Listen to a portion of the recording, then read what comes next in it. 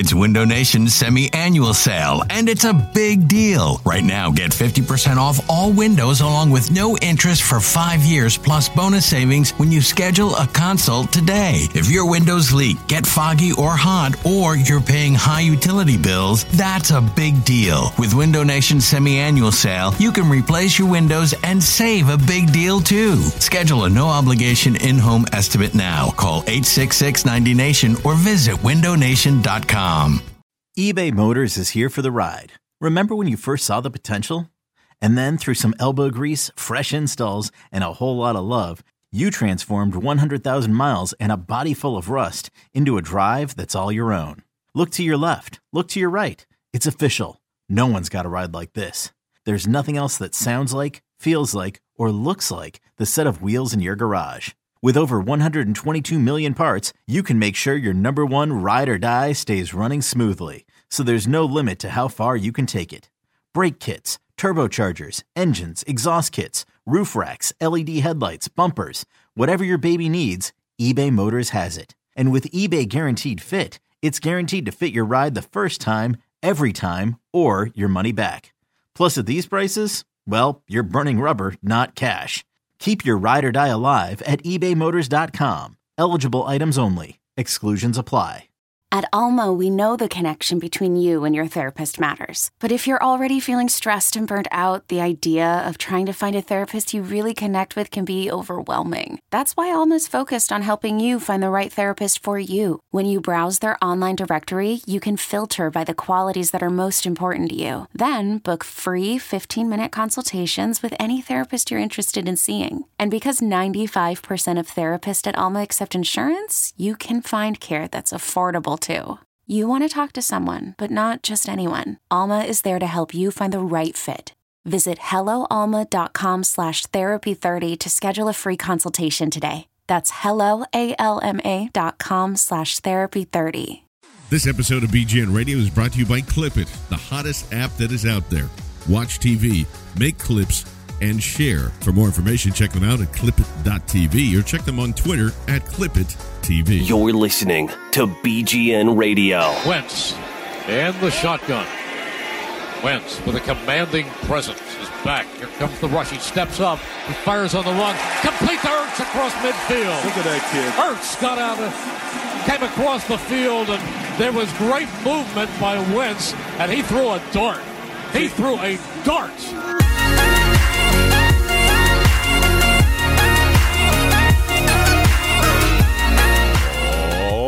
What's going on, Bleeding Green Nation? It is episode number 233 of BGN Radio, and thank you wherever you are listening, whether that's on bleedinggreennation.com, bgnradio.com, or if you are subscribed on the SoundCloud, iTunes, Stitcher, Google Play, TuneIn, and again, I can't say it enough. You guys have been fantastic with the reviews. We keep getting more in, and a lot of them, and mostly all of them, are 5 stars, so your reviews and your subscriptions do go a very long way. And if you haven't done so already, please do so, whether it's on Stitcher or anything like that. I bring in the one and the only, the best-dressed man in the land, Mr. Teron Davenport from EaglesWire.com. Teron, what's happening, buddy?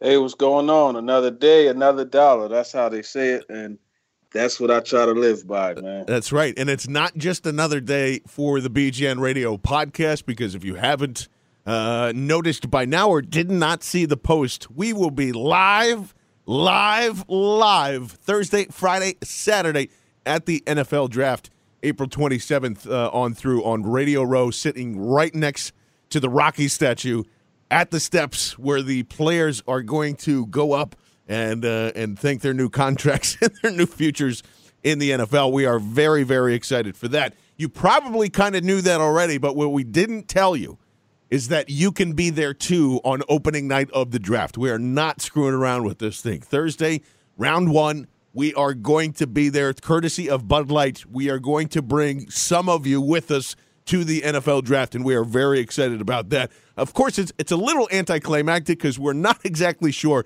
how many of you that we can bring with us, but we will be there, you will be there, and that'll, we're going to spread all of those out once we get the information on that. Hopefully that's by next week. early next week so you guys can start planning and doing a lot of different things here. But we will get you in there, whether you're a Patreon subscriber, just a follower of the show, or if you're brand new. We will find a way to get it out there very, very soon. So that is going to be very exciting for all of us. Teron's going to be down there. We are already, listen to this, folks, we are already booking a ton of guests for Radio Row. We are going with emails back and forth to different agents. People want to actually sit down and talk to us from our mom's basement to the NFL draft in 3 years. This is very exciting stuff. So that's all thanks to you guys for hanging with us, and it's been an incredible journey.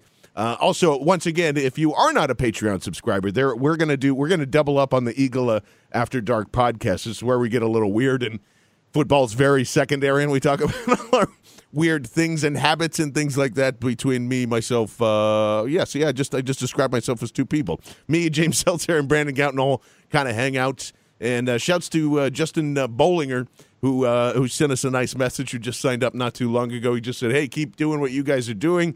From John to James to Patrick to Ben to Teron, everybody brings a unique perspective to the podcast, and it's a pleasure to listen. Fly, Eagles, fly. And, of course, don't forget the notorious BLG. So thank you, Justin, for all that. And, of course, as I say that, our new subscribers for that, Lewis, Christopher, Ryan, Robert, Nick, thank you all for signing up this week, and that goes a very long way. As we have noticed, and it's going to be another jam-packed show tonight to run, as Dan Hatman from the Scouting Academy is going to join us. Really great insight onto what these next couple of weeks are like and what's going on in the scouting department with the general manager, all of that stuff as it goes on. He's coming up in just a little bit.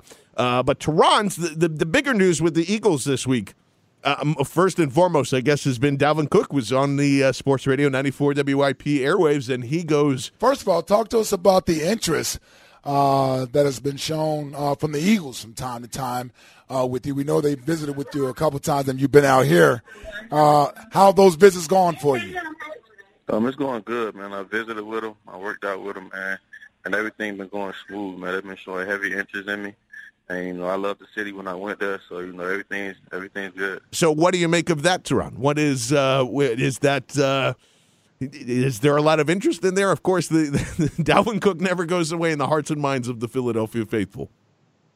And he shouldn't. As one of the best running backs in this draft class, he shouldn't go away. And I think that's legit, man. I mean, when I talked to him in Indianapolis, he said that he had a meeting with them. He said they asked about his medical, the shoulder. They asked about some of the background stuff. And, I mean, you look at what Howie Roseman said.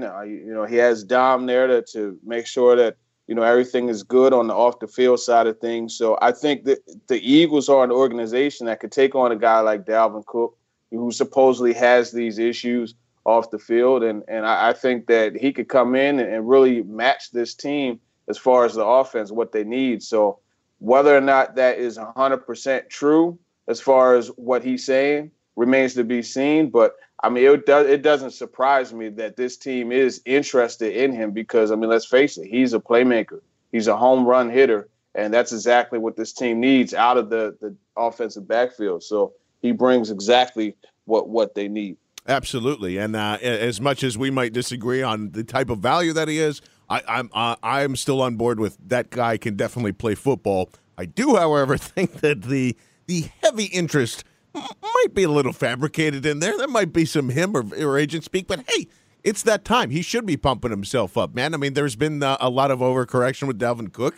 I've been involved with that as well. I've gone 7 different ways on this kid, and it was just kind of interesting to hear. More or less, I was very proud of Ben Livingston, who was the producer of the Carlin and Reese show, to book that because he doesn't really make a lot of appearances on there, and it was really nice and refreshing to have that on there. And shout out to Carlin and Reese for hanging in there and doing that. So I don't know. It would be. I think there are still a lot of people in the second round. Dalvin Cook, if he's there, absolutely take him. I don't know.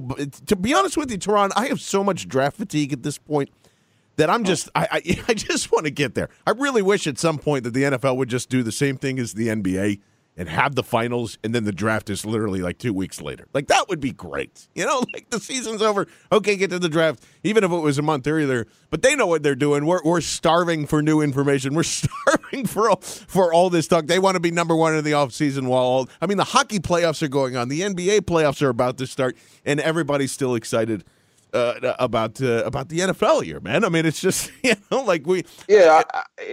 a year-round thing. You have the scheduled release parties. You have the draft, of course. You have mini camp. Like, they really do an excellent job of keeping football on the primary part of sports fans' minds throughout the year, and that's just a shout out to just the way the NFL has figured this thing out.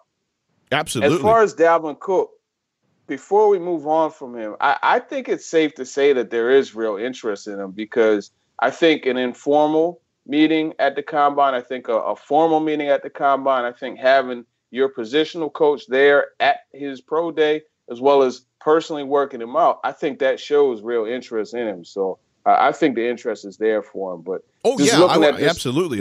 And just to clarify real quick, Toronto, I wasn't saying that there isn't as much interest as he's leading on. I definitely think there is. He was just kind of pumping it up there a little bit.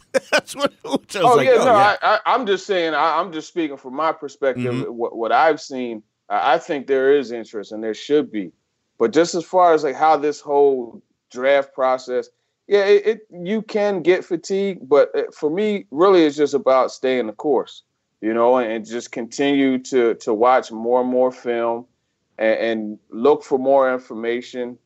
And it's just one of those things where there's going to be a point in time where it finally happens, and you just kind of ride the wave until it does, man. That's the way I look at it. Yeah, absolutely. And even today, there was, because I think Albert Breer had put something out about Leonard Fournette and the passion not being there for a lot of NFL teams. They didn't see the passion in his game and some of that stuff, and that's where I just kind of start shaking my head. I'm like, come on, man. And I had tweeted out something, the effect of like, well, I hope that anti-passion slides its ass all the way down to 14, and the Eagles had have a shot. And of course, that turned into the whole big debate. I just want to reassess on this thing too, because we have talked about this before in the past. I am tired of hearing that you can't select a running back in the first round. I'm so sick of that. It's foolish. It's crazy. It's nonsense. Like, because you could say that about literally anybody, any other position in this draft as well. You could say that, and in my mind, and we'll probably get into it a little bit later on the podcast, but if Conley's there, and we're talking about the second or third, or somehow he's transferred into now the best corner in this draft, which blows my mind. Like, I'm going to take the better player at the better position, because they need both of these things. The Eagles have, if somehow Leonard Fournette is down there at 14, 15, I would have a very, very, very, very hard time saying no to that. And I can't believe some of the takes that have surrounded themselves with this guy. Now, I'm a little biased too, because I'm dug in. I thought he was the best running back. I haven't changed my opinion on that at all through this entire process. I'm fine if people think that Dalvin Cook is. I'm fine if you think Christian McCaffrey is. Either way, you shouldn't shy away from that, especially if they're sitting there in the first round. There's no appropriate time to take any of these guys, in my opinion, Teron. Like, if he's a great player, if he's going to help your football team, go for it. I can't believe that people are actually tricking themselves into saying that Fournette isn't a fit in this gap-blocking system. It's crazy to me. Like, no, he is schemeless. In my opinion, I think Leonard Fournette and Dalvin Cook and Christian McCaffrey are all schemeless. Am I crazy in saying that? Let me ask you this. Who do you think is a more durable player, Leonard Fournette or Christian McCaffrey? I actually don't know the injury histories of either one off the top of my head, but I would say Christian McCaffrey is probably more durable, right? Yeah. And that's the thing. I like Fournette as a running back. I think he's really good. I will say I could see what people are saying as far as the scheme fit part of it, because he is that guy that you have to give the ball to 25 to 30 times a game in order to really, really benefit from having him. But at the same time, a guy that big that could run that fast, is definitely intriguing. But it's funny. I was thinking about this the other day. so many people question McCaffrey's durability, but if you look at his career and Fournette's career, they have similar carries. McCaffrey probably has a bit more, but McCaffrey has played every game for the most part. Yeah, which is Fournette hasn't. Yeah, so that's the thing that really you have to look at. But you're right, you can't really trick yourself. At the end of the day, you can never have too many good players, and a guy like Fournette is just one that you would just have to figure out how to make things happen. I tell you, if he came to the Eagles, it would be interesting because I think that's really it would really force Doug Peterson to do something a little bit different from what he has done. And I think with Fournette in that offense, they're going to have to get away from the 17 total carries for a running back, the 14 total carries for a running back. So that's something that's going to be interesting if he were to somehow get past the Jets, Panthers, and some of the other teams between then and the Eagles. Yeah, and I think there's a little bit of a misconception that Doug wants to throw the ball a lot. I think there is that tempo that he wants to set in the running game. I just think that he's been a misconception? 5,000 different styles of RBBC, and it just doesn't work. If you have a bell cow, you're going to run the fucking ball. Like I don't know how hard that is. Of course, I don't think he wants his quarterback throwing 660 times or whatever it is that Wentz ended up throwing. Wentz needs a guy like Leonard Fournette. Wentz needs a guy like Christian McCaffrey. Wentz needs a bell cow, whoever it is out there. Nah, I'm going to disagree with that one. Oh man, because Ron, he's even said so. If you look, any coach who wants to run the football is not going to have 14 total carries, 17 total carries, less than 20 total carries consistently from your backfield. No coach is going to do that. But they don't have the horses. Make no mistake about it. He wanted to pass the ball the way that he was passing the ball. But you have to remember the West Coast offense, a lot of times these short passes are in essence a run. So that's something else to factor into the whole thing. Whereas on the stat sheet, it shows up as a pass, but in essence, it's Carson Wentz, and he got roasted for this. Yeah. His yards per attempt. But I don't think that's 100% Carson's fault as much as it is scheme, and it goes back to what I'm saying about the short passing being a running play in essence. But at the same time, Doug Peterson is just not that guy who's going to run the football, give a guy 25 to 30 carries. I don't see that in his coaching philosophy. And I mean, when was the last time you didn't see Andy Reid do that often, if at all? Oh, no, it's a staple of the West Coast offense. I'm not going to disagree with that. And so those short passes are like that. I'm just saying, I don't think he's completely Andy in that sense. I do think that, the success that he had or didn't touch. I have no idea. That's the problem when I go back and I could say, look at what he did with Jamal Charles. And obviously he liked to do that, but Andy also took the ball out of his hand in a lot of crazy situations. So I don't know. I agree that I think that it's always going to be like at least a 60-40 type of thing in there. But I think if you get any one of those guys to be a bell cow, which they haven't had, they didn't. I mean, they couldn't do that with Smallwood. They couldn't do that with Barner. Matthews was hurt all the time. So when Matthews was hurt, that's when you did see an uptick there. Especially for a rookie quarterback. I think we got it in our heads again. It's like, oh, he's just this pass happy coach. He's doing all that stuff. But that's what's great about this, is me and Teron will find out in a few months, and then we can fight in the press box and do a lot of that stuff. It'll be great. If you look at Carson, let's look at Carson's attempts. Right? Week 1, 37 attempts. His first game in the NFL, he threw the football 37 times. Week 2, 34. Week 3, 31. 32. Against the Redskins, 22. Vikings, 28.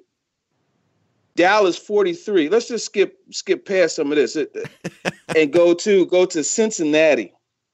Oh, that was a terrible game, though. It's a terrible game.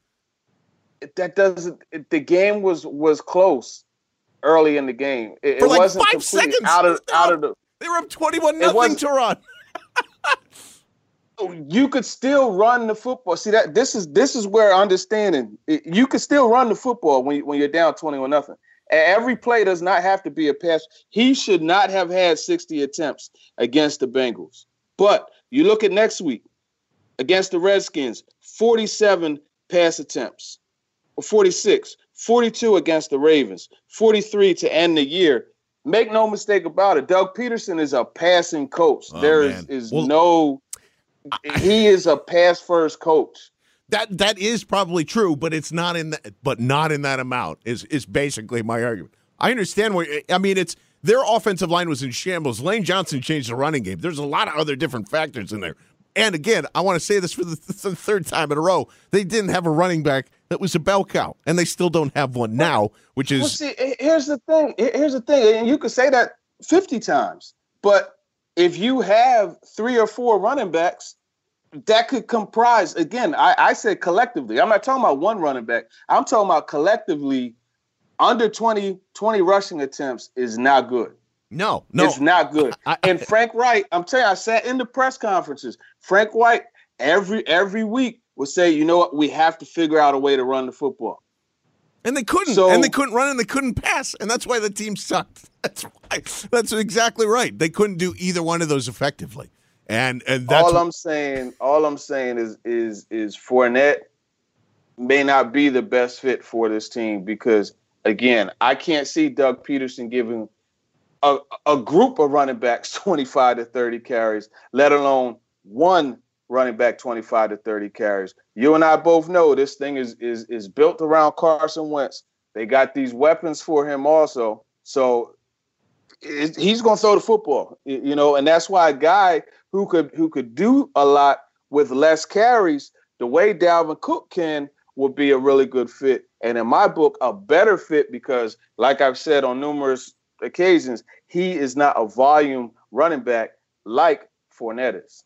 Well, it'll be interesting to see where that kind of develops and does a lot of that stuff. And like Teron and I are fighting, I wonder if our next guest has fought his way in the scouting department as well, or is going through back and forth. I want to welcome in on the Clip It TV hotline from the scoutingacademy.com, former scout for the Jets, for the Eagles, and a bunch of other places and things.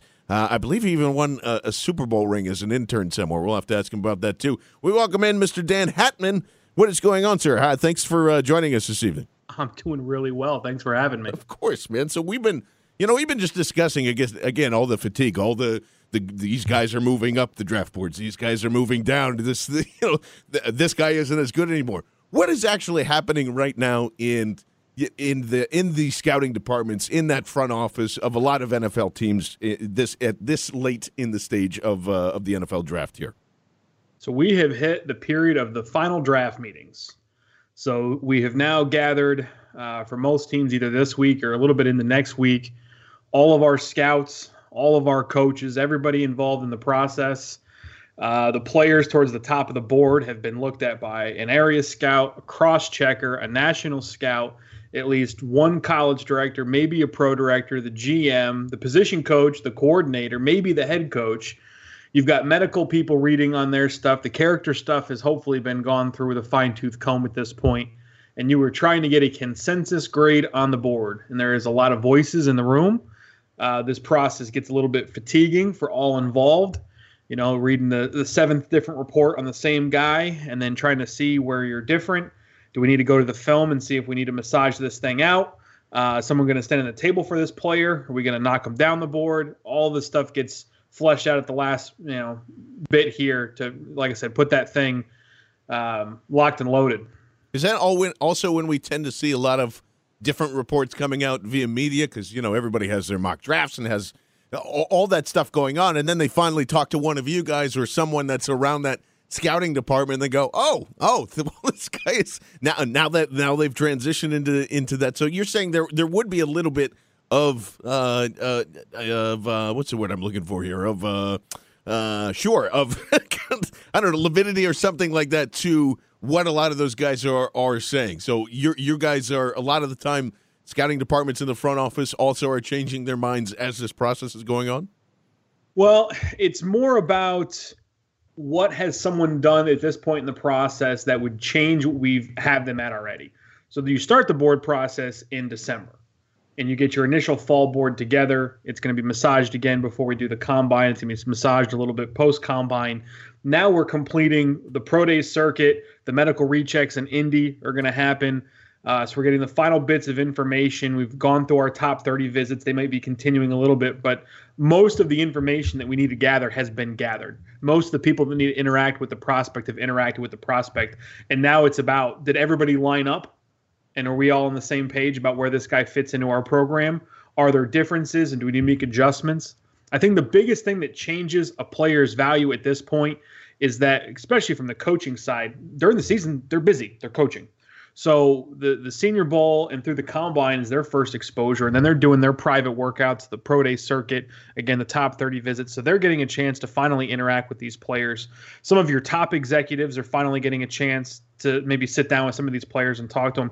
Those guys whose jobs are on the line to pick these players, the more time they spend with these players, the more they either fall in love or out of love with them. And I think that, to me, from my experience, was the thing that maybe impacted the board the most. I don't know if it was a pro day workout. I don't know if it was a combine workout, but it was more of, we got this guy in the room and we talk shop with him, and he is the type of person we want to work with. And that might help solidify, or if you have a few guys that are graded the same way, break that cluster up. On the board, you're going to have clusters. This year, for example, corner is one that's very hard for people to differentiate between a couple of different groups in the first day or two. Well, having a guy that gets on the board and crushes it, and he's exactly what you're looking for from that standpoint, could break up that cluster and raise one of those corners to the top of that particular pile. I'm glad you mentioned that about just whether you fall in love with a guy or kind of walk away like, oh, I'm not so sure about him. A lot of times based off of the conversation that you have, because that's something that I personally really do, when I'm at the Combine or Senior Bowl or East-West Shrine, getting that opportunity to just, hey, man, come here, and just talk and shop with a guy. You really could get an understanding, just for how he loves the game. I mean, I'm not saying that you could get a full gauge, but still you could get a kind of feel for it. So I'm glad you mentioned that. And at this point right now, like you said, a lot of the visits have taken place, but you look at a team like the Bengals, they had this last minute visit with John Ross. What do you think? I mean, at this point, it's very clear the kid could play football and he measures out well. So what do you think would drive a team to have a late visit with a prospect like the Bengals, or even like the Eagles are having with Tariq Cohen out of NC-A&T? So you have an opportunity to bring 30 prospects that are not from your regional area to your facility and spend time with them. It's affectionately referred to as your top 30. It doesn't necessarily mean they're your best 30 prospects, but just 30 in general. A lot of times when they come is just dependent on their schedule and when you can get them. They might have had 9 or 10 teams call their agents to set up visits.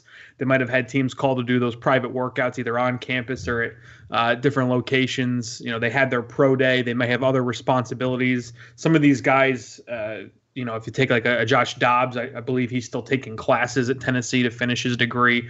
Most of these guys do depart from school during this semester to focus on this work, but just scheduling these guys can get complicated and it can get dragged out. And if you want to have your wide receiver coach, your director of player personnel, and maybe even your owner involved in a meeting, trying to find a day where the 5 people can all be in the same city at the same time can be complicated.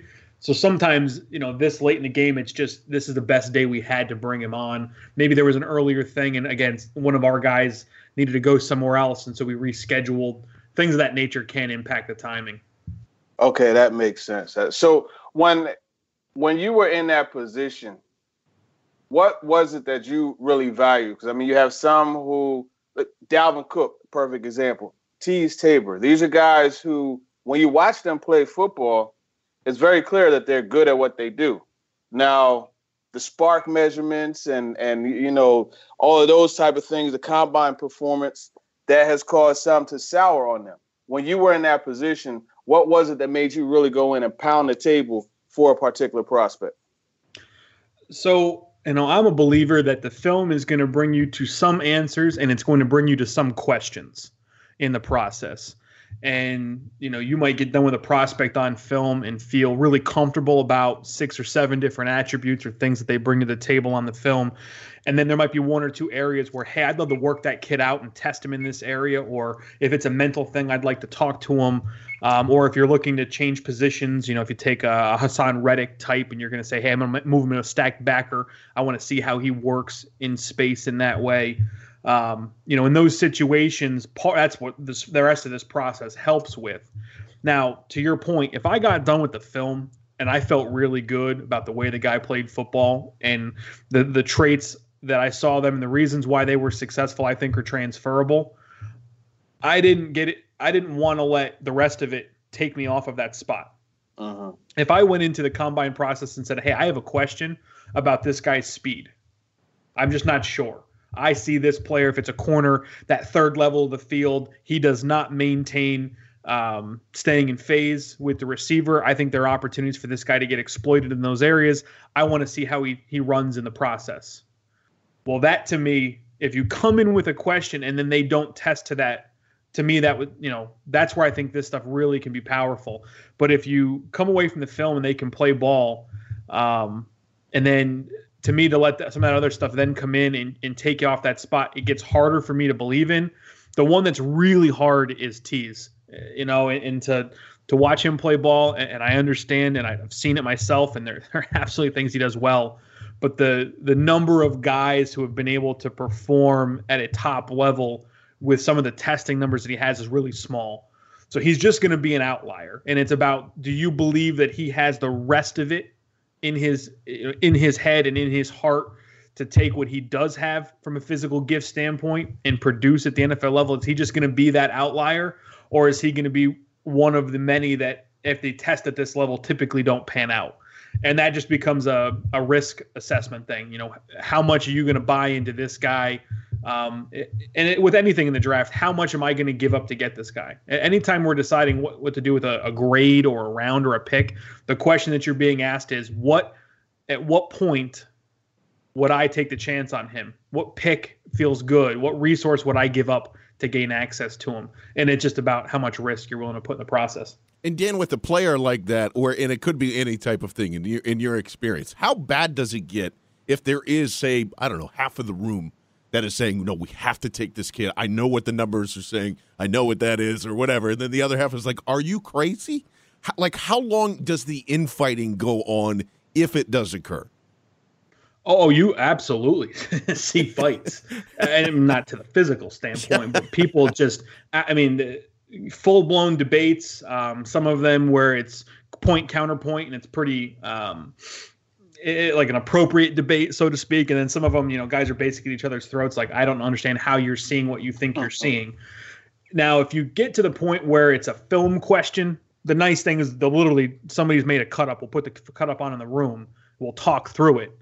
And everybody in the room gets to weigh in and we get to answer that question now. But if it's one of these kind of philosophical questions, do you believe that a guy with this testing metric and this film can be successful, and you have literally 2 camps in the room, at some point, the final decision maker, whatever title that they have, they got to step up. It's their room and they have to make a decision. And that's the beauty of this process, is this is not one guy's board.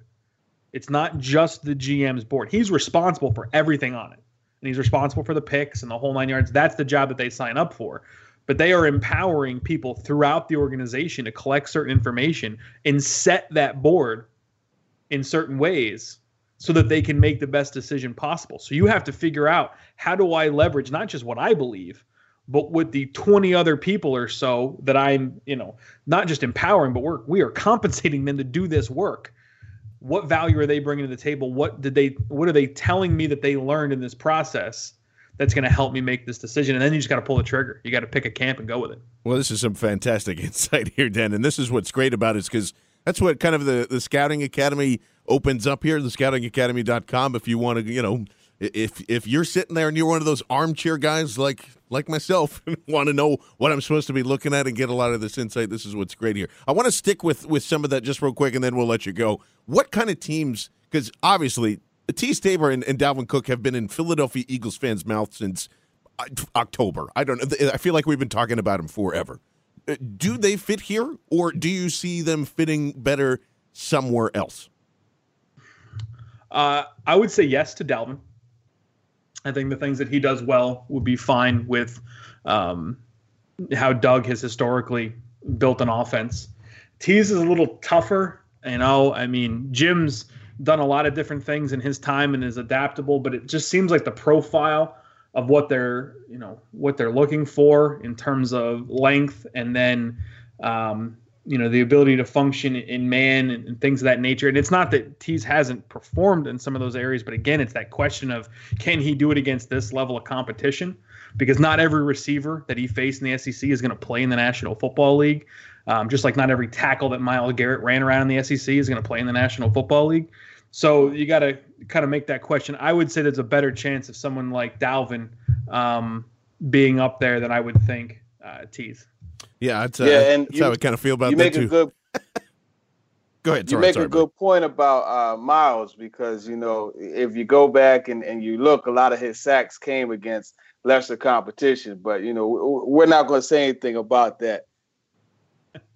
Like I said, I think context with all this stuff is important. The traits are only transferable if the player is representing them against people that have a chance to play in the National Football League. If a guy goes out there and he beats someone that's not going to play in the league, that doesn't necessarily mean it's a transferable trait. Absolutely. So you gotta look at each of these scenarios through that lens. I remember watching Shane Ray, who had unbelievable production at Missouri, who is a very competent football player. There's a lot to like about his game, but the areas where he was most productive in terms of his sack total were not coming against the premier competition in the SEC. Yeah, Shane Ray was that was a huge one. I remember, and that was a huge discussion for a very, very, very long time, and obviously he landed in a pretty good spot, and I think he's still going to have a pretty good career here. But yeah, that was one of the polarizing runs from this past year, and I know this seems a little crazy because it's or at least in my mind, this draft is a little nuts to try and exactly pinpoint where exactly everybody's going to kind of go here. But do you think there would be any big surprises come April 27th here, Dan? Yeah, I think because we don't have a consensus of what the top 5 looks like from an outside perspective, meaning from what all the NFL people have leaked to people in the media, and therefore it's been compiled and so forth and so on. I'm not convinced that Solomon Thomas is the number 2 player on everybody's board from what I've heard. Right. So I'm not convinced that he's going to San Francisco. So what I think is going to happen is that these GMs are calling each other and setting up potential trade parameters now in the first round. That's already been going on. I was listening to Mark Dominic talk about that this morning. Yeah, that stuff's been going on. I think we're going to start to see some players move in that first 6 to 8 picks that teams aren't going to anticipate necessarily being there. They're going to hope that maybe it comes and then it comes to fruition. I think we're going to have movement. I think we're going to have movement early. I think we're going to have movement often, because I think these boards are so disparate across all these organizations and what things they like at these positions. The wide receivers, there's a good group of them at the top, but they don't win the same way. The corners, same thing. There's a good group of them at the top. They don't win the same way. And so a team could easily have a preference. The safeties, same thing. So I think, as these teams go, hey, this was our guy at this position, and all of a sudden he's there at, 8, and we didn't anticipate that. Well, good thing we had called that team. Here's our shot to, make a move. So I'm hopeful. Maybe that's just because I think that's, an entertaining thing from the outside perspective. But I'm hopeful that there's going to be some movement. Well, I mean, Philadelphia Eagles fans, get your shoes on, because that lines right up with what I think they should be doing. Anyway, hey, and Howie Roseman's a friggin' wizard with this stuff. So absolutely. Let's see what happens. Dan, we really appreciate it. Of course, like I said, you can go to thescoutingacademy.com for more information on how yourself can be trained as a scout, which is fantastic. They've got a lot of big names there. Mike Martz, I know, is one of the last big ones, and I think Dan might have something up his sleeve as we get into this new term here. Also, I have purchased it myself, the Inside the Pylon Draft Guide. It is phenomenal. Even Fran Duffy, for all those who are you a big fan, has endorsed it as well, because it literally is a guide that is the closest thing to what they're going through in the war room there, and it's going to really help you out on draft day, and we'll definitely be using it on BGN Radio at the draft. Dan, we appreciate the time, man. Thanks so much for hanging out. Oh, thanks for having me. Thanks, Dan. So, again, it's kind of interesting how a lot of this ends up playing out. And Dan said some interesting things, and the one that I think stood out the most, and this is something that I think happens in a lot of different places, whether it's the media, and obviously Dan's kind of confirmed that when you're talking to individual players at the combine or wherever you're kind of meeting these guys, they have great personalities, and if there are people that you think, wow, I can really work with this, that tends to be like anywhere else, like any job on the planet when you're going in for an interview. If you can work with somebody, that's half of the battle. That is half of the battle. Well, I mean, in this case, you have to play football, but it's the same thing too. Like, you have to know what you're getting into here, and that's interesting because I see a lot of that with NFL media, and then people get blamed as sunshine pumpers or whatever. But that's not the case a lot of times, Teron. I mean, you see their talent, and you know their personality, and you're like, wow, I can really work with this guy. Yeah, you definitely see the talent and you see the personality. And I think being coachable is something that really has to factor in, and even just the guy's football intelligence has to factor in also. One of the things, Duke Riley, I remember talking to him, and he said that one of the things that really helped him in his meetings was the fact that he was able to draw up different 3-4 defenses as well as 4-3. So he benefited from being in a really good defense in two different type of schemes at LSU and having, started for them for a year and a half. So yeah, you're right, man. When you get a guy, and it's a people business, anytime you have that interaction, there's a people business. And, just like when we met, we clicked, oh yeah, you know what? I could work with him. Yeah, I could work with, and it just happens. You know what I mean? So yeah, 100%. I think that personality side of it goes into it. Now, sometimes you kind of want a guy that's just, a butthead because certain positions just call for that.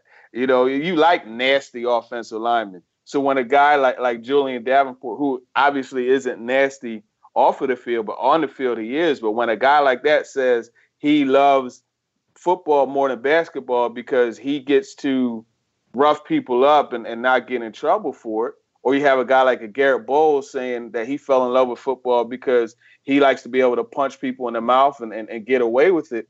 Those are the things that you like in those type of guys. So it's even interesting how it changes by position as well. Wide receivers, corners, linebackers, you want those guys to be that more aggressive type, that type A, that alpha male. And it's just how things just work out at the different positions. Quarterbacks, you want them to be the cool guy, or the all shucks guy like a Carson Wentz, a cool guy like a Jameis Winston. And that's the great thing, from talking to these guys. I've never heard that description, an all shucks guy. That is completely right, because he's like, he's a dork, right? Carson is a dork, and that's okay. Like, that's okay, because when you hear him talk about football, at least from that video that the Eagles released in the Combine, whenever that was a month ago, you understood. That's a prime example of, like, now I get it. Now I understand why these guys were like, oh my God, yeah, this we love this. We want more of this. We want him to be our potential franchise quarterback. Speaking of that, too, by the way, we're going to have Emery Hunt next week from Football Game Plan. Teron and I's a good friend, to kind of have a wrap-up show, the final preview show of the NFL draft.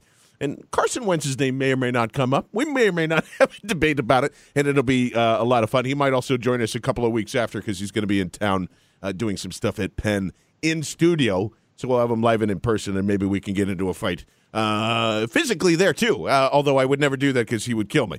But I do want to take some time to allow Mr. Davenport here to pat himself on the back, because now we can say friend of BGN Radio also had a workout, and that is Ahkello Witherspoon, and that makes me excited, man. That's we don't need to go through why we love him again so much, because you can go back to I think that was episode 221 when we sat down and talked to, or 231, excuse me, and sat down and talked with him, but he makes a lot of sense here, man. I just want to reiterate that. Like, he, as a press corner, with how fluid he is for being that tall, I really like him here. Yeah, he makes a lot of sense. You put him on the outside and let him do what he does. And I think, and it's funny because I told him this. I say, the Eagles are very high on John Ross, and I'm sure when they watch that Washington versus Colorado game, I'm sure that helped your stop as far as their concerns, because he did have a solid game, not only against Ross, but just overall. But yeah, he said the but the meeting went well, and he really likes some of the things that the Eagles do. And as we mentioned as he mentioned on the show when we had him on, there's a lot of similarities as far as what they did at Colorado to what the Eagles do, and it's a match 100%. So when you have a coach that likes a guy, when you have the guy who likes the scheme, hey man, you can't be mad at that at all. Absolutely. Also visiting the Eagles this week, Alvin Kamara, who's been in a lot of people's minds for a while. That came in for a visit. I know Tehran's not exactly the highest on him, but I think he's a really good football player, so that's something they could be looking at.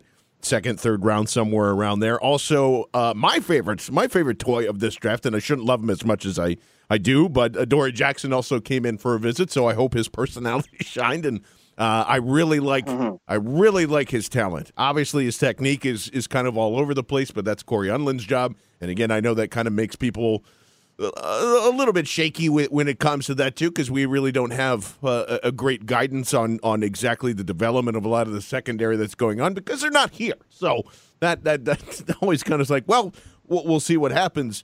And a guy that Tehran and also Emory, and that's why I brought up his name, have been talking about for a very long time, North Carolina A&T. You mentioned him last week on the podcast, so you must be Nostradamus here, Tehran. But Tarik Cohen, who's an outside rusher here, who is, let's just be honest, who's a freaking stud and is turning a lot of heads and has been for a long time, came in and visited with the Eagles. Why do you like him so much, Tehran? Yeah, when you look at Tarik Cohen, he's a guy that they call him the human joystick, and he's someone that you could have in the return game. You could use him, obviously, out of the backfield, catching the ball, use him on stretch plays.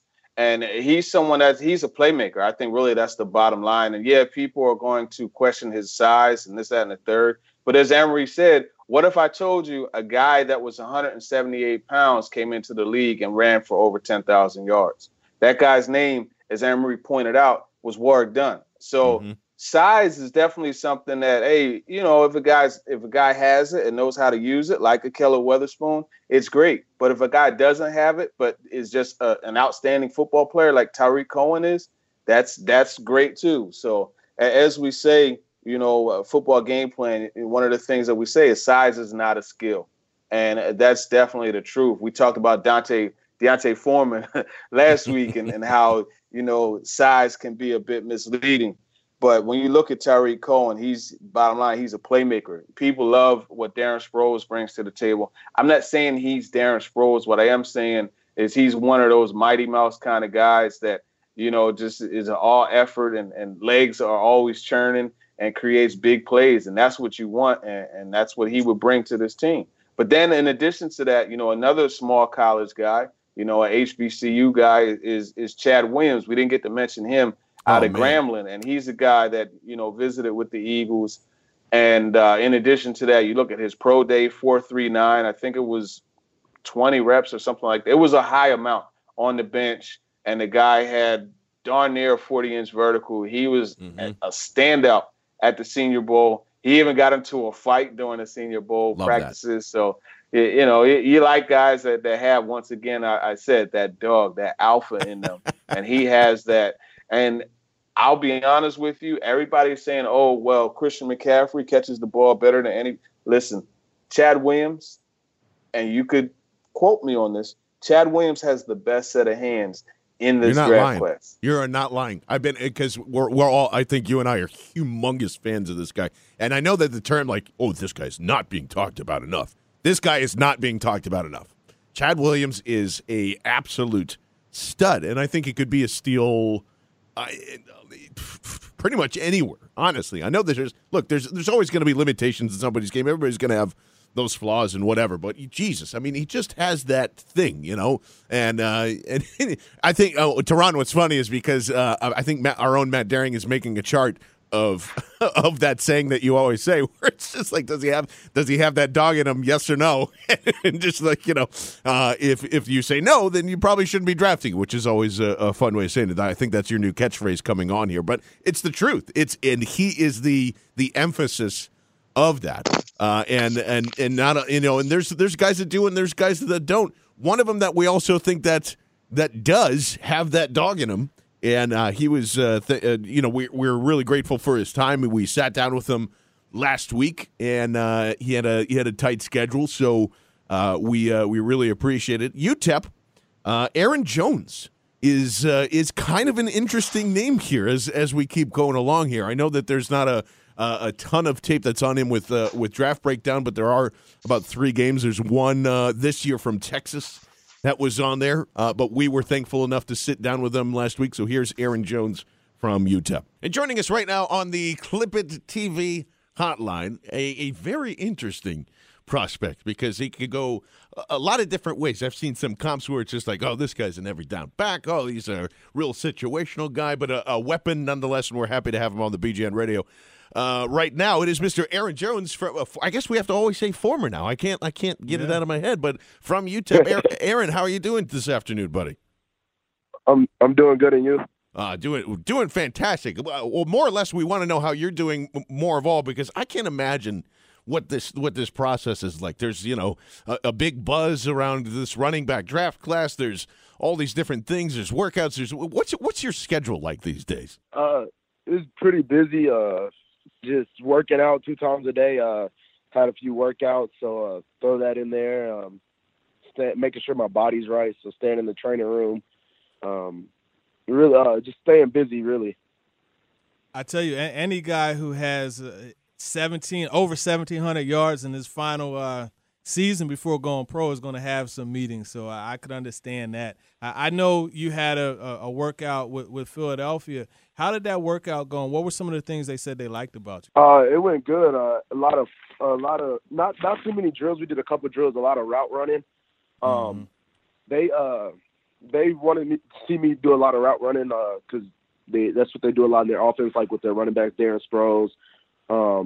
So they had me run a couple routes, and I did good in that. And they said they were happy with my workout, and they liked what I did at the combine as well. That's awesome, man. And what is? Sorry, go ahead, Teron. Yeah, I wanted to get into that a little bit because I'm glad you mentioned the route running because I watched a few of your games, and the catching skills, man, they're there, man. And there was one play where your quarterback broke contain in the pocket, and you guys worked the QB scramble drill, and I was impressed with how you knew to turn up field, and he was able to gather himself, and he threw it down there. You high pointed it in the end zone, and I was telling John, I said, that's a catch that even a wide receiver would be proud of. Where did you develop, and how did you get those type of skills and the understanding of the passing game?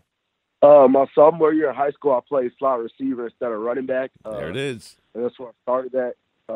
So pretty much there, I just started catching the ball. I've always been able to catch the ball since I was little, but that really changed it for me when I played receiver in high school. And just being able to add that to my game as well was a big thing for me. Yeah, absolutely, and it's elevated you to be an all-time leader over at UTEP. What was your college experience like? My college experience, it was fun. I got the chance to play with my twin brother. Yeah. Also my cousin. We all got to play on the same team. That's awesome. And that was a goal for me and my brother going in since we started playing football. So being able to do that was a big thing for me. And my time at UTEP was great. I accomplished most of the things I wanted to do besides win a conference championship. But other than that, I wouldn't trade it for the world. That's awesome, man. And so, like when I look at your game, it's obviously there's a ton of home run ability, and that's what excites me about a lot of that. We've already mentioned the pass catching ability. What would you say to the summer? Just like I look at this guy as more of a third down back. How do you prove that you're an every down back in this league here? Just when I get my chance, prove to them that I can play every down, that I can pick up blitzes, that I can run the ball first, second, catch the ball third, or whatever they need me to do, that I can make an impact on the team. Looking at the scheme and just the way things happened at UTEP and that offense is obviously a pro-style offense.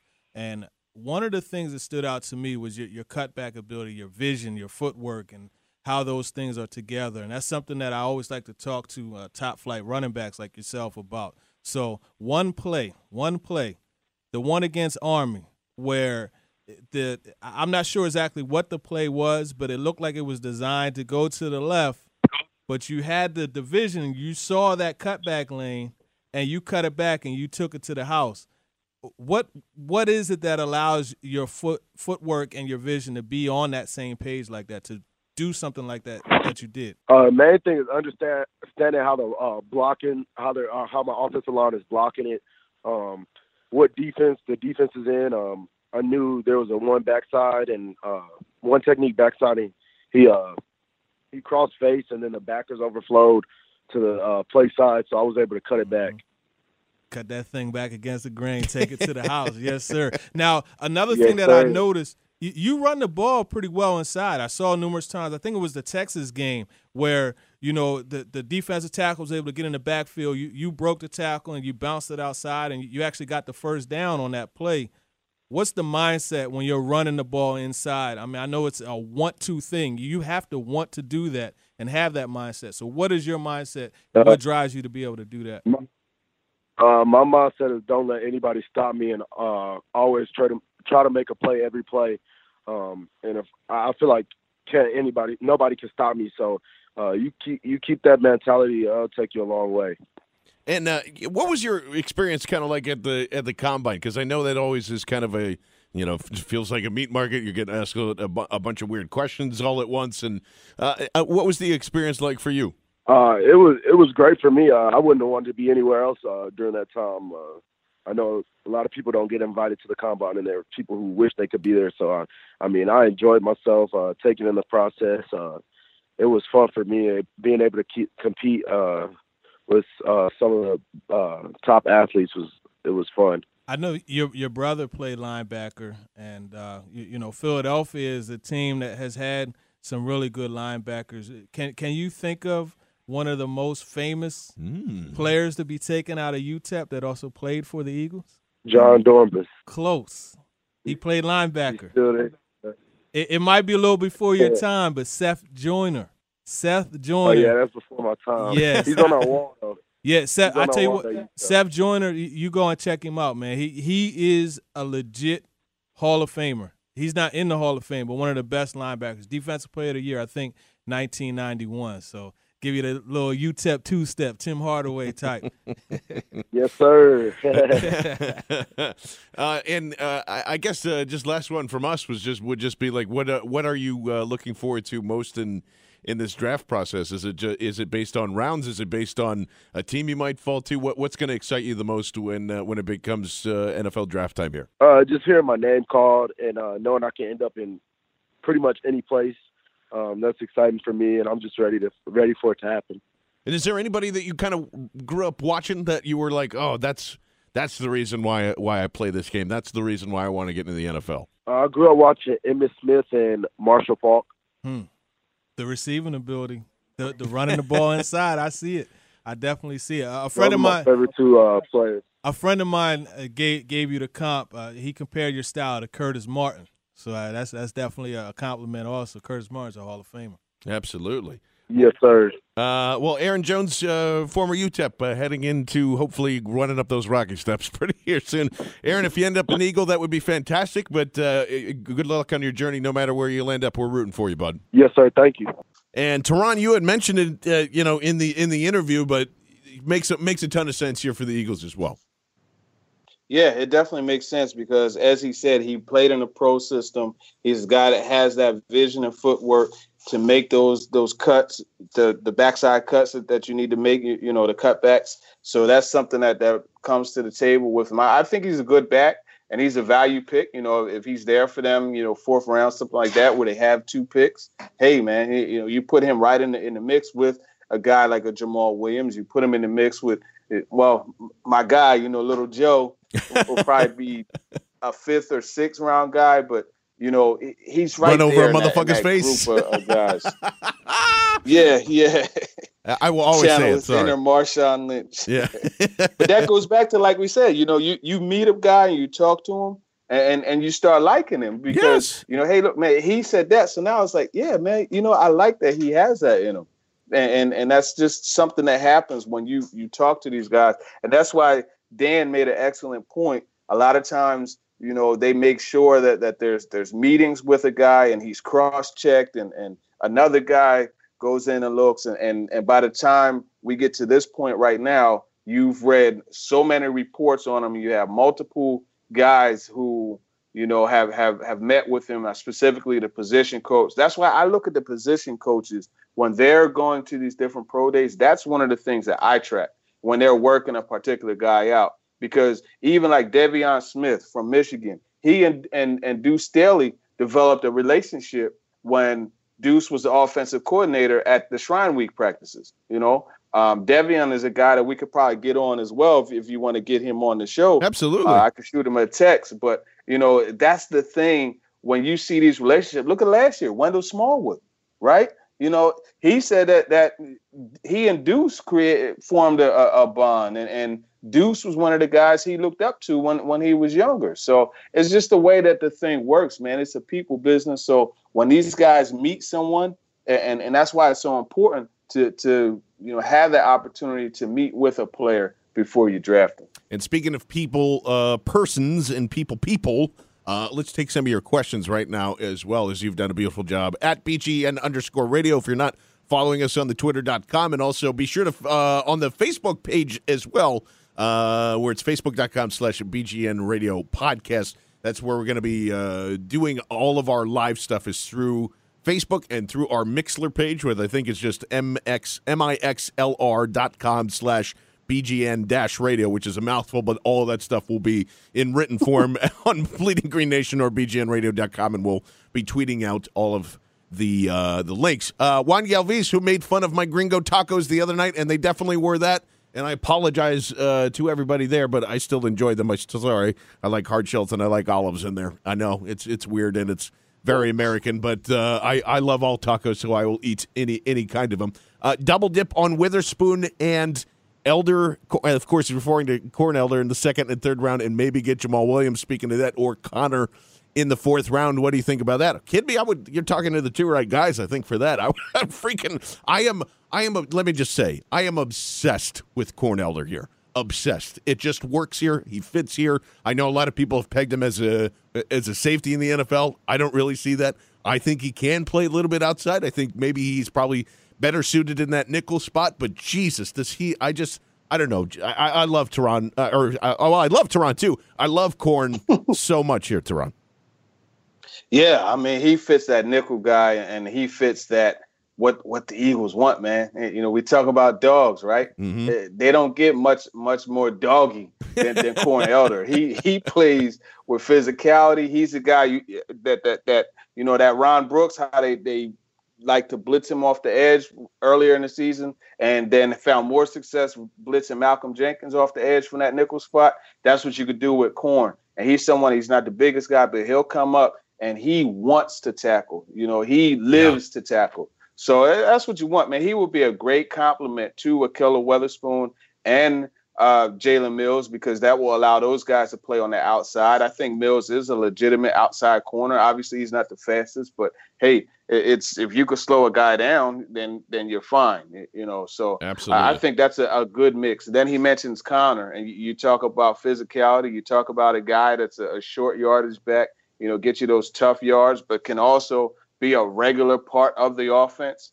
That's James Conner, because he can catch the ball at the backfield now. That dude's an athlete. He played defensive end as well as running back in the past. So he definitely brings it. And then the thing I love most about Conner is his story. Anybody who overcame cancer, I'm rooting for you. That's really the bottom line. So you got to respect him. That would be an awesome pickup for the Eagles. Yeah, I would be happy with any of that combination that goes in there. This coming from Braden Smith _TU. If a player like Foster, Lattimore, Solomon Thomas, etc. does not fall to 14, would you trade back? No. Never in that spot. Your goal, as we talked about, Dan, and he's thinking fireworks. I'm thinking fireworks. Teron's thinking fireworks. You trade up in this draft. You try and get to 10. You get to 11. Hell, try and get to 8. I trust Howie enough to make a pretty good deal here, even if that involves using a second rounder and getting something on the back end to do that. They have to move up to get an impact player in the first round. They can't sit and wait. If they think that there's not going to be a guy that's going to fall there, they have to move back. You always listen to offers. It would have to be just the sweetest thing ever, I think, for the Eagles to move down here. I mean, they would have to get a boatload in return, but I do think that there is going to be a lot of movement going through there. Let's go to our good friend Matt Gumbrecht here. Which one? Oh, wait, hold on. Again, I'm not reading this right. Which one player? Oh yeah, which one player who have the Eagles visited would you absolutely hate to see them to draft here, Teron? That's a good question. That's a great question. Man. I'll be honest, and it depends on where. So if we're talking first round, the guy I wouldn't like to see them. The guy who I wouldn't suggest they draft in the first round. Very politically is Marlon correct. Humphrey. Oh yeah, that's a good one. It would have to be Marlon Humphrey because I don't see the separation from Humphrey to that other group of guys. I frankly think that Tre'Davious White is better. I think Gareon Conley is better. And that being said, watch him go out and pick Humphrey, but he would be the guy if I had to pick one. Yeah, I think that's probably mine too. And again, there's not like I don't hate Humphrey. I just hate him there. It would be a big kick in the dick, especially if we're down there driving like, oh man, Marlon Humphrey at 14. I think a lot of people would be upset. I think there would be 75% upset, 25% like, come on guys, give him a chance. And then it would, and just like everything, it would boil over. Then we would get into August, be like, after watching some highlight tapes, I think he's pretty good, and I would really like him here. And then we'll all love it. And then by the time that's, all those games roll around in OTAs and people start tweeting, hey, this kid's pretty good.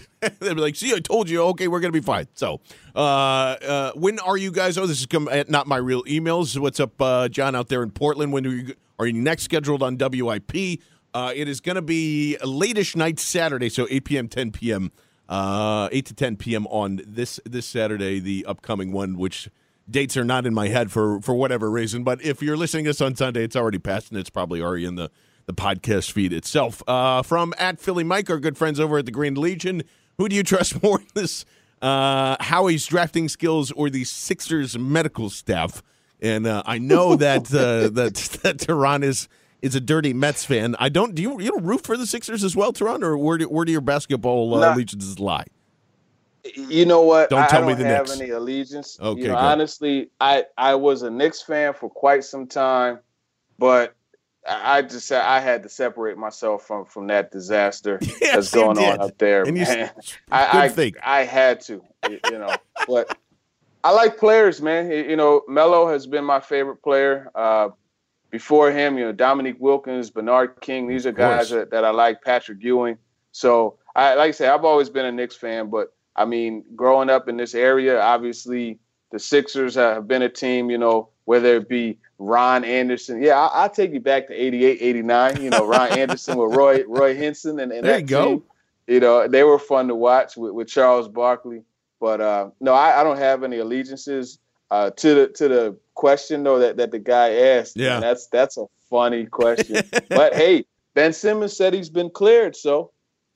Yeah, I mean it's tough. It looks good, all through all that rigmarole that we had, and then there's a simple green check mark emoji made us feel alive again. And then ESPN comes out today, and it was just like, well, Embiid's tear wasn't that serious. He's already off of crutches. They didn't even need them. So just like, oh my God, these things could happen. So I don't know. I think it's 50-50, and I will still slightly side with Howie's drafting skills here. Because I'm a little nervous. I'll bite when I see it in the summertime here. Here's a good question and this is kind of, we've semi-debated this already. If both fall to 14, Lattimore or Fournette, I'm running the card for Lattimore at 14.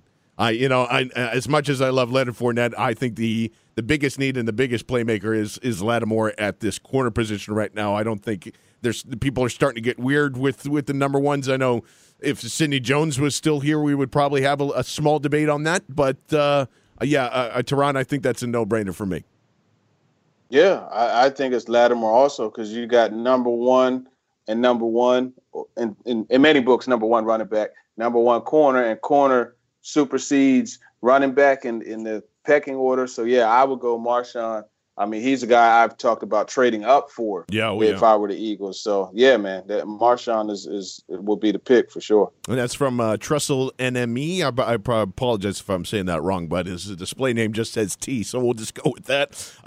From Ernie Purcell, factoring in scheme, how much does not being the guy in college a concern for you with corners, i.e., like Conley played with Lattimore and King played with Jones in that sense? How much does that factor in when you're looking at players there, Teron?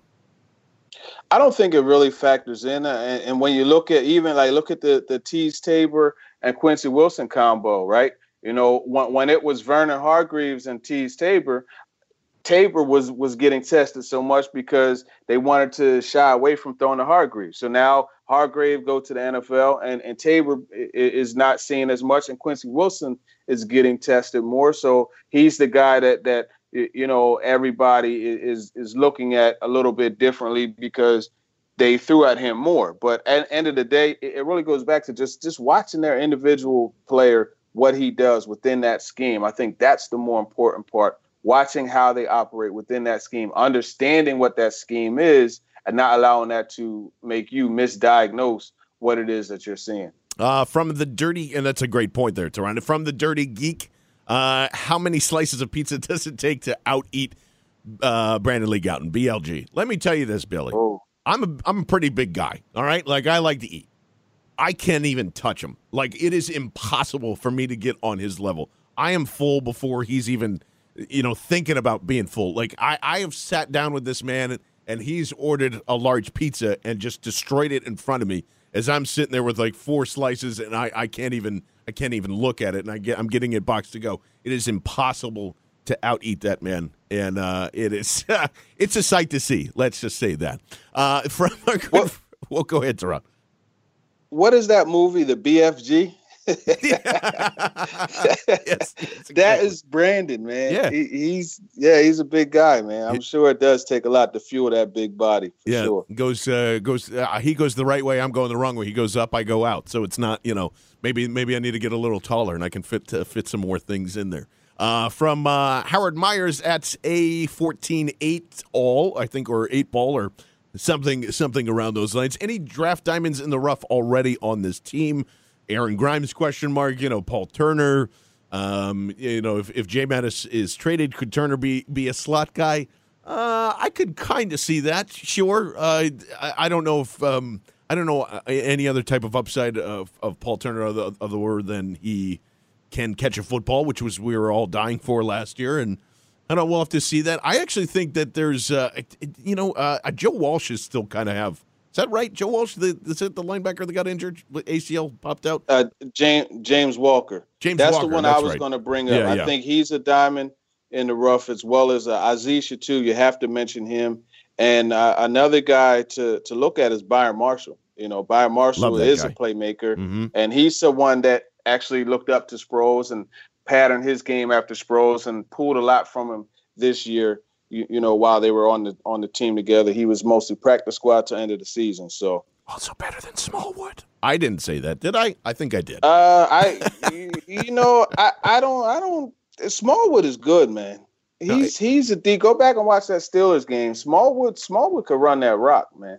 No, he can. I think I don't know. I think I like Marshall a little more. I've had that opinion since the last draft too. So we'll have to see how that shakes out. I wonder what happens to Marshall, especially if they bring in some running backs and Smallwood's role and all that thing going in there.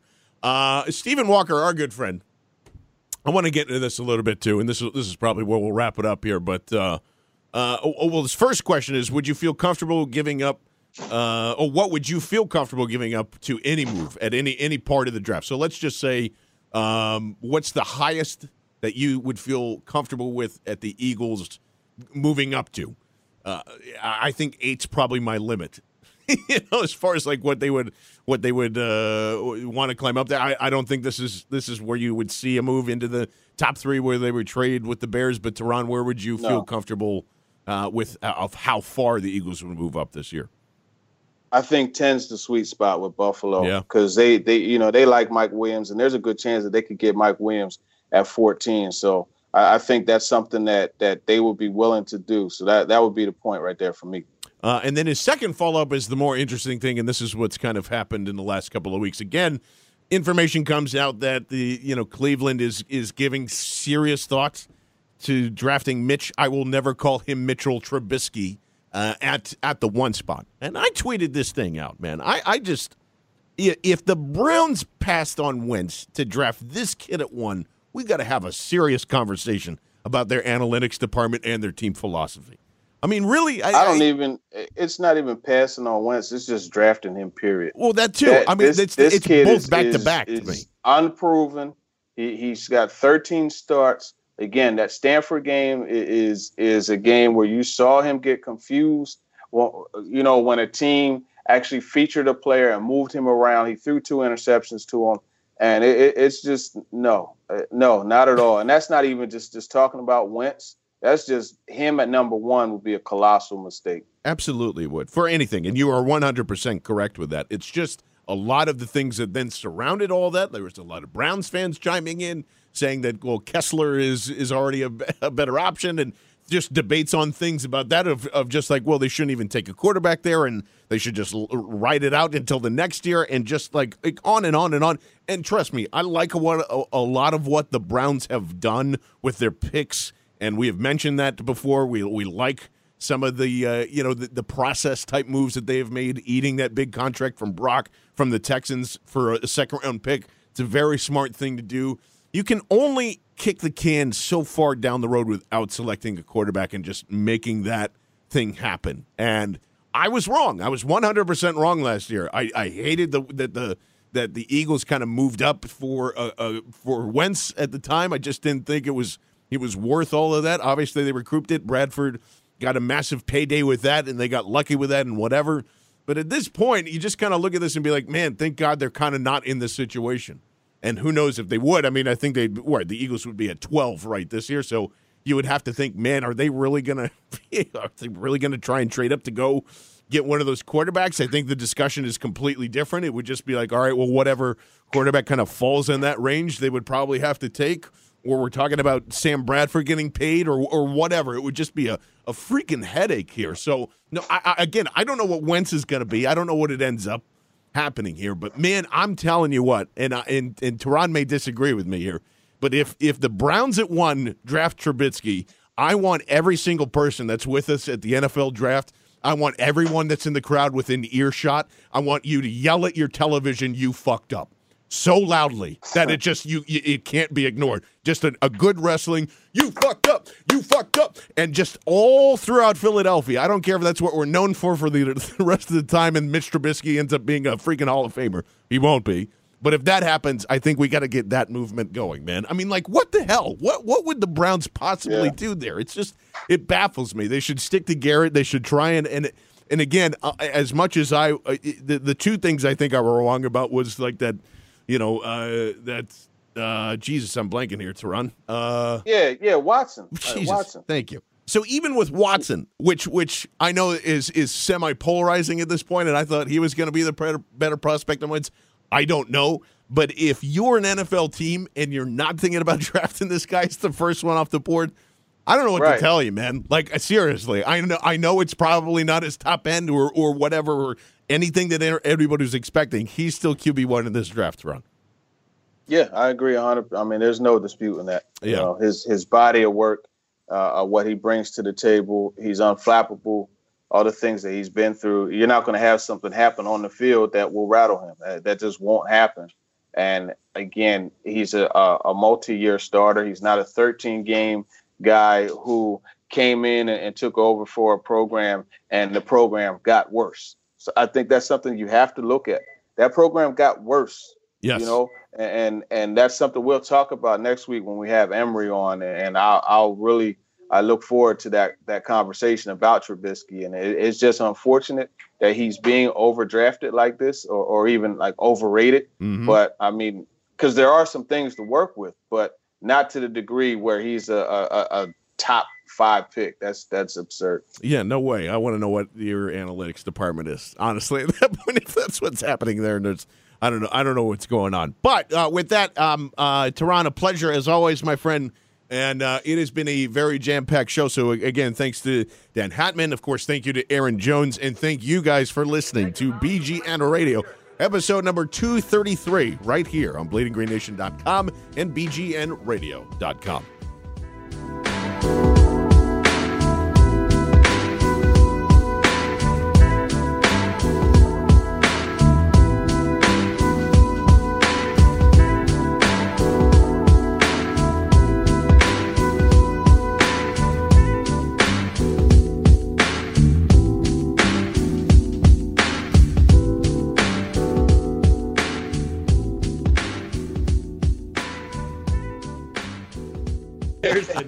He beat out Sean Hill. Alex Smith had the shoulder injury, so he was done for the year. JT O'Sullivan and Sean Hill kind of competed for the spot. O'Sullivan had the spot before, because I think it was like the third preseason game. O'Sullivan was named as kind of named the starter of that game, which obviously, that means you're the starter going into the season. And then they deactivated Alex Smith for the year, put him on IR, and Sean Hill was the backup. Yeah. But Dominique Ziegler was it was Dominique Ziegler, Arnez Battle. Wow, I totally remember that squad now. They had an old Isaac Bruce. Yes. Jesus. Yeah. Man, oh man. That's one of one of Mike's guys. That's it. Yeah. Mike's guy. When you get to the Isaac Bruce stage, you're definitely talking about Mike's guys at that point. Yeah, for sure. All right. See, we should have talked about that on air, man. Oh, I don't worry. That's part of the bonus content. I'm recording it right now, so we'll have that at the end. A little Easter egg. So there we go.